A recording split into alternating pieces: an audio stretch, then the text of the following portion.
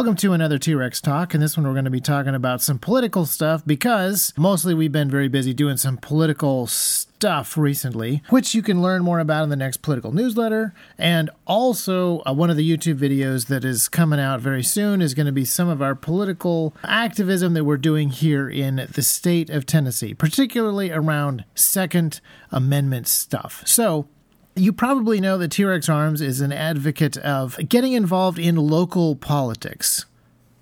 Most of us think that there's a lot more value in getting involved in your state politics than in federal politics. Not that federal politics should be completely ignored, but the best bang for your buck, the most that you can actually accomplish with the time and influence that you have, local is really where a lot of stuff needs to happen. And the good news is that's where a lot of stuff can happen. But I also want to address a comment that we often get on the internet, which is basically that there are no political solutions to the problems that exist in the world, and there's also no way for voting to change anything. And I want to comment on this because I kind of disagree. Obviously, there are a lot of problems in the world that, yes, don't have political solutions. They have very different solutions than what can be done politically. The government has limited jurisdiction. There's things that it really should not be doing, but there's also a few things that the government should be doing, and if there's problems in these areas, then I think that there are political solutions. So, for example, there's way too many laws in this country, in every state, and there are bad laws, and there are political solutions to this problem of there being bad laws. But what about this argument that voting doesn't change anything? The evidence certainly seems to support this idea that voting doesn't change anything. And I would say it depends on the voting. If all you do is wait until Election Day, go in, and then pick Team Elephant or Team Donkey, that vote isn't going to change anything. As long as we're sending people like Dan Crenshaw to the legislature, we're not going to change anything. But on the other hand, if we can send more guys like Thomas Massie to the legislature, that does change things. Things could be very different. So the big question is, how do we make sure that we send guys like Thomas Massie to be our representatives and not the Dan Crenshaw types, or worse? I don't want to say that he's the worst possible option, but I am saying that if you pick him because he is Team Elephant and you believe that Team Elephant is always going to support your rights and always going to shrink government and always going to lower spending and lower taxes, there's a lot of elephants out there that disagree with you. So clearly something has to be done beyond going to the polling booth and hoping that Team Elephant guys are Thomas Massie's and not Dan Crenshaw's or John McCain's or whoever's.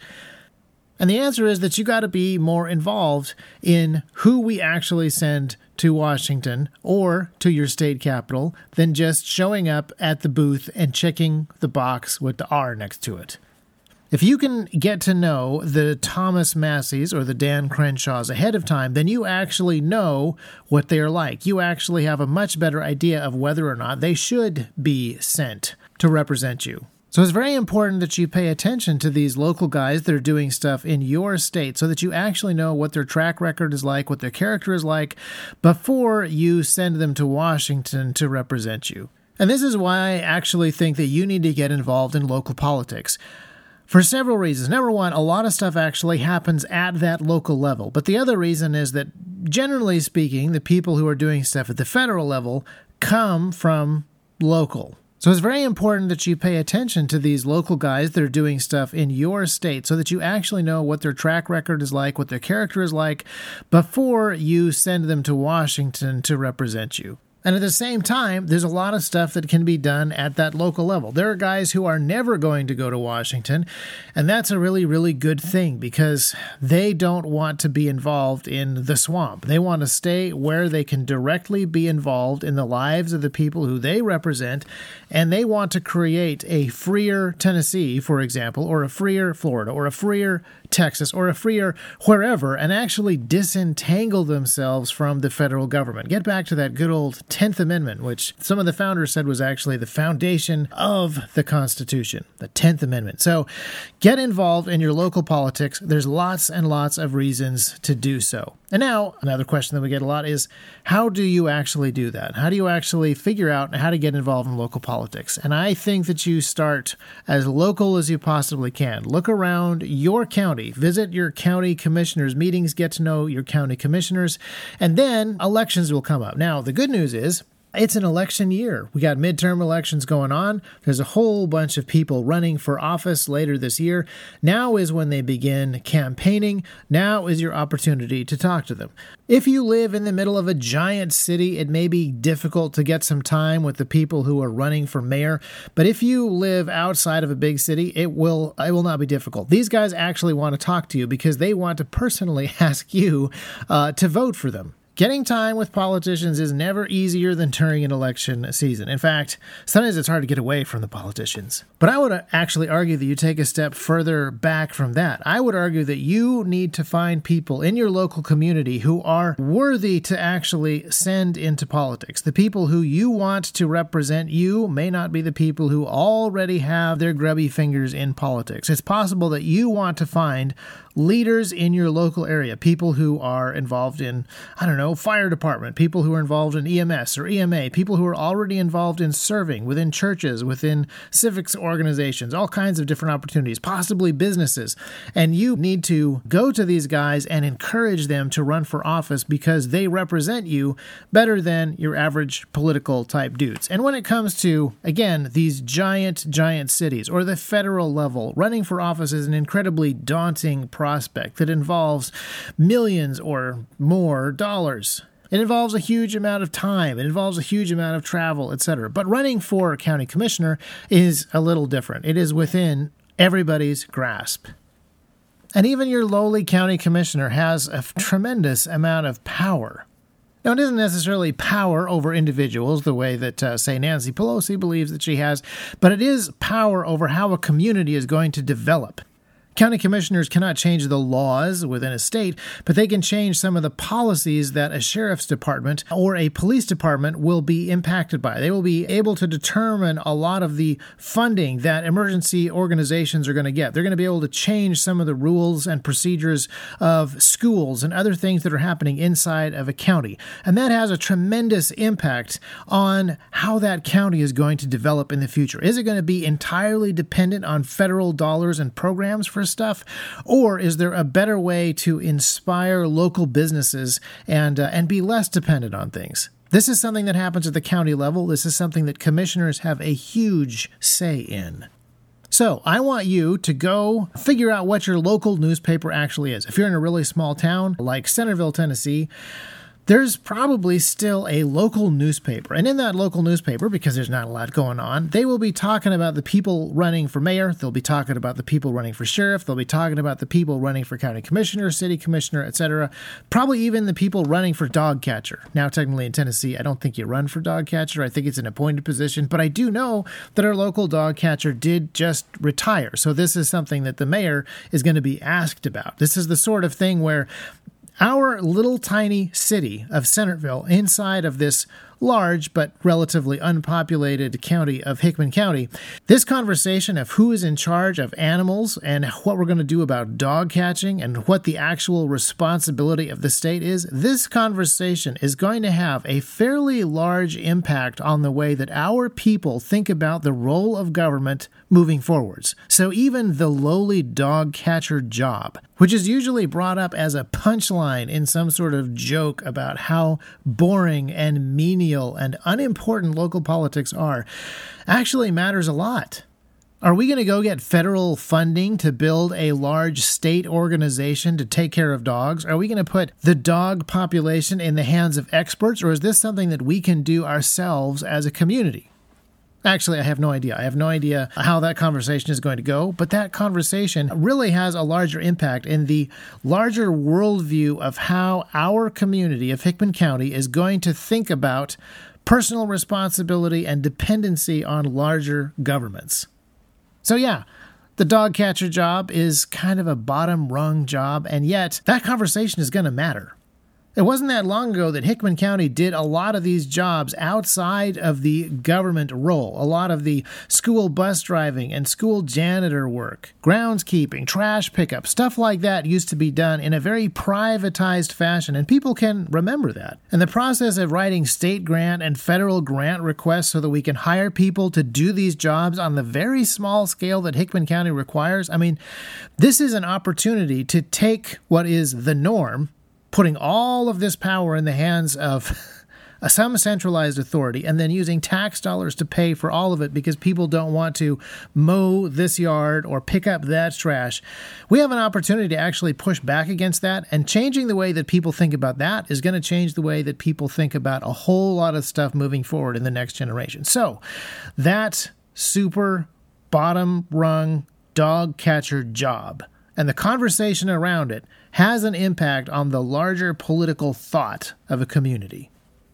So how do you start those conversations? Well, I got good news and bad news. The good news is it's not rocket science.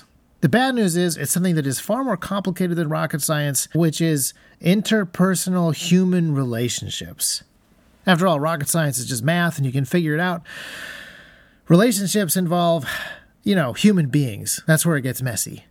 But there's also a tremendous power and ability to connect with people that I think that we lose when we talk about some of these political conversations. I know that a number of you folks assume that T-Rex Arms has an outsized political influence because we are a large company. Well, technically we're not a large company. In fact, even in Hickman County, we're not that big of a company. Hickman County is, 30,000-ish people population-wise, and T-Rex Arms employs about 80 people, so it's a tiny fragment, a tiny fraction of the population. But on the other hand, Hickman County doesn't have a whole lot of big factories anymore. T-Rex Arms is probably in the top 10 employers. And yes, it is true that in Hickman County, there are political seats that are won or lost based on a swing of way less than 80 votes. And so working at T-Rex Arms does, I think, kind of get your foot in the door a little bit better with some of these particular conversations. Not that we tell all the employees at T-Rex Arms to vote for or against certain people, but you get the idea. However, that being said, while I have started a lot of conversations with people that I think began on the right foot because of my affiliation with T-Rex Arms. And occasionally I've had conversations with people where they started off very friendly because T-Rex Arms has a 1 million subscriber YouTube channel. That hasn't really been the way that the best conversations have started, or the longest conversations. The best relationships and the most trust, and I think most positive and helpful, constructive conversations that I have had with people in office or people running for office or conversations about office haven't happened in connection with the clout that T-Rex Arms has, but that more personal, direct stuff. I'm going to tell you a secret, which you may or may not be able to use based on your position in life. When I take my kids to, say, a county commissioner's meeting, I think that has done far more to break the ice or start the conversation or build trust or build relationship with people than anything related to T-Rex Arms, YouTube channels, social media, whatever. When I show up at a county commissioner's meeting or some other county event where politics is going on or where a firefighter's dinner is happening or something like that, and I bring along a 6-year-old boy named James, and he's, relatively well behaved. I'm not the greatest dad in the world, and, James is not the most best behaved kid in the entire world, but, he's never been ushered out by a bailiff. The chairman of a meeting has never had to bang the gavel and call for order, so I figure, we're doing okay. But when I show up at one of these events with one of my kids with me, or with Heidi with me, or with the whole family with me, it kind of changes the conversation. I'm not just a guy who wants something. I'm not a representative of a business that's trying to get something zoned. I'm not a professional lobbyist. I'm not a guy with a social media account that's trying to push a particular agenda. I'm just a more obvious person. I'm there as a dad. And that just kind of changes the whole conversation. Now, do I think that it would change the conversation in Washington, D.C.? Not necessarily. Show up with a kid in Washington, D.C., different assumption. But down here in my county, where people have started to get to know me a little bit, and they actually know my family, and they actually know my kids, and they actually know that I want to bring my kids to stuff because my interest in this county is to build things, to put down roots, to work on improving things for that next generation, that just changes the tone of the conversation. In some ways, it just lowers the pressure. When I go to Nashville and I go to the Capitol building and I'm wearing a suit and I'm surrounded by other guys in suits, half of whom are official lobbyists, some of whom are bureaucrat-hired lobbyists for different departments, which is a whole other thing. It's a totally different feel.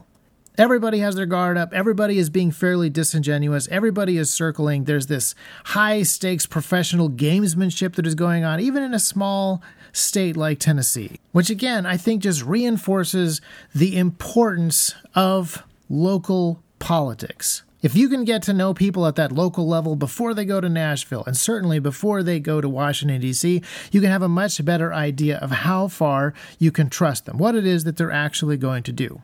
And you know what? You're not necessarily going to be right all the time. I think that we've all seen people who seemed like good, upstanding folks that couldn't handle the temptations of the power and the money at the top of the ladder or the top of that greasy pole. Once they'd climbed all the way up that greasy pole, they were pretty greasy themselves. But it's certainly better to make those connections with those people at the beginnings of their political careers than when you have no clue about them whatsoever and you only tick the box by their name because of the R or the D that is next to it. So here's the homework assignment. I think everybody needs to go to a county commissioner's meeting, or if you're in a small city, a city councilor's meeting, or whatever it is that you have in your particular area. And because it is the midterm election season, I want you to pay really close attention to the people who are running. And there's several reasons for this. Number one, you should be doing it anyway. But number two, I think this is a special election.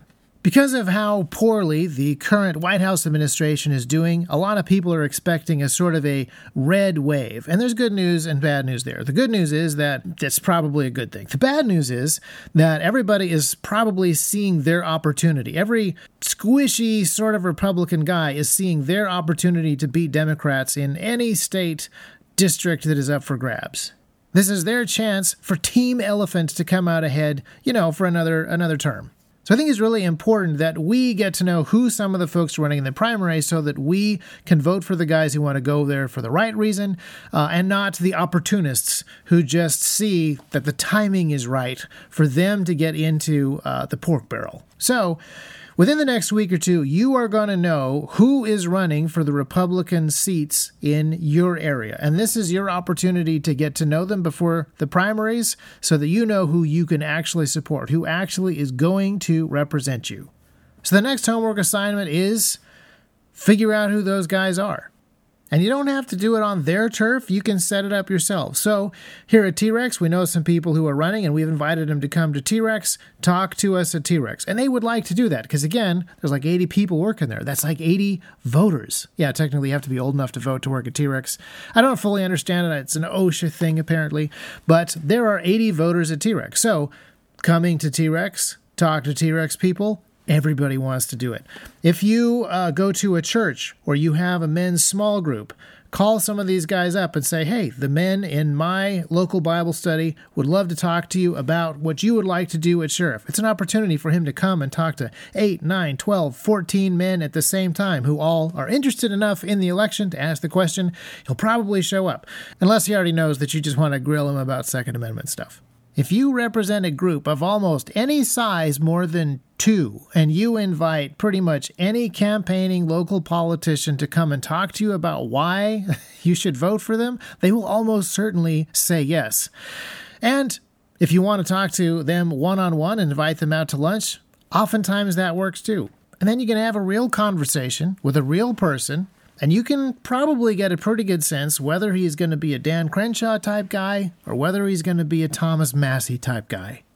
Will you know for sure? Probably not. Will you know something more than nothing? Yes. And if he does go on to be a county commissioner or a state rep or something like that, you've already started the conversation with him. You've already started this relationship. You can continue to keep up with him and follow up and encourage him to be more of a Thomas Massie than, the other thing. I'm sure that there are people listening now who are still skeptical, but that's probably because you're picturing yourself taking Nancy Pelosi out to lunch to decide whether or not you should vote for her. But this is not what we're talking about. Obviously, you cannot afford to take her anywhere that she wants to go for lunch, and she's not going to listen to you. And this is why I think that it is really important to focus on those guys that are just starting out, those people who are just starting to run for office. They're going to need the encouragement of the people back home to stay true to their oaths and on board with what they said they wanted to do. And they want to be sure that the people who sent them there are paying attention. How many weak politicians in our past might have stuck to what was right if the people who voted them into office had stayed in better contact with them and held them more to account? How many useless politicians might not have ended up in Washington if we had just done a little bit better job of vetting them before we voted for Team Elephant? So put some time into your local community. Partly because you need to be in better touch with the people who are eventually going to go on and represent that community in politics, but also because you need a better understanding of who's actually in your community that you could be serving. Which, by the way, is how we find the non-political solutions to these political problems. The internet is full of guys who are going to complain that the government is too big and doing too much, but then they won't go to their county commissioner's office to ask their commissioners not to vote for more federal grants to pay for the dog catcher. So keep an eye out for our new YouTube video. Should be out later this week, where we talk about some of the stuff we've been doing at the state level. But get involved at your county level. Figure out what is happening in your district. Get to know who's running for office all the way down to that dog catcher.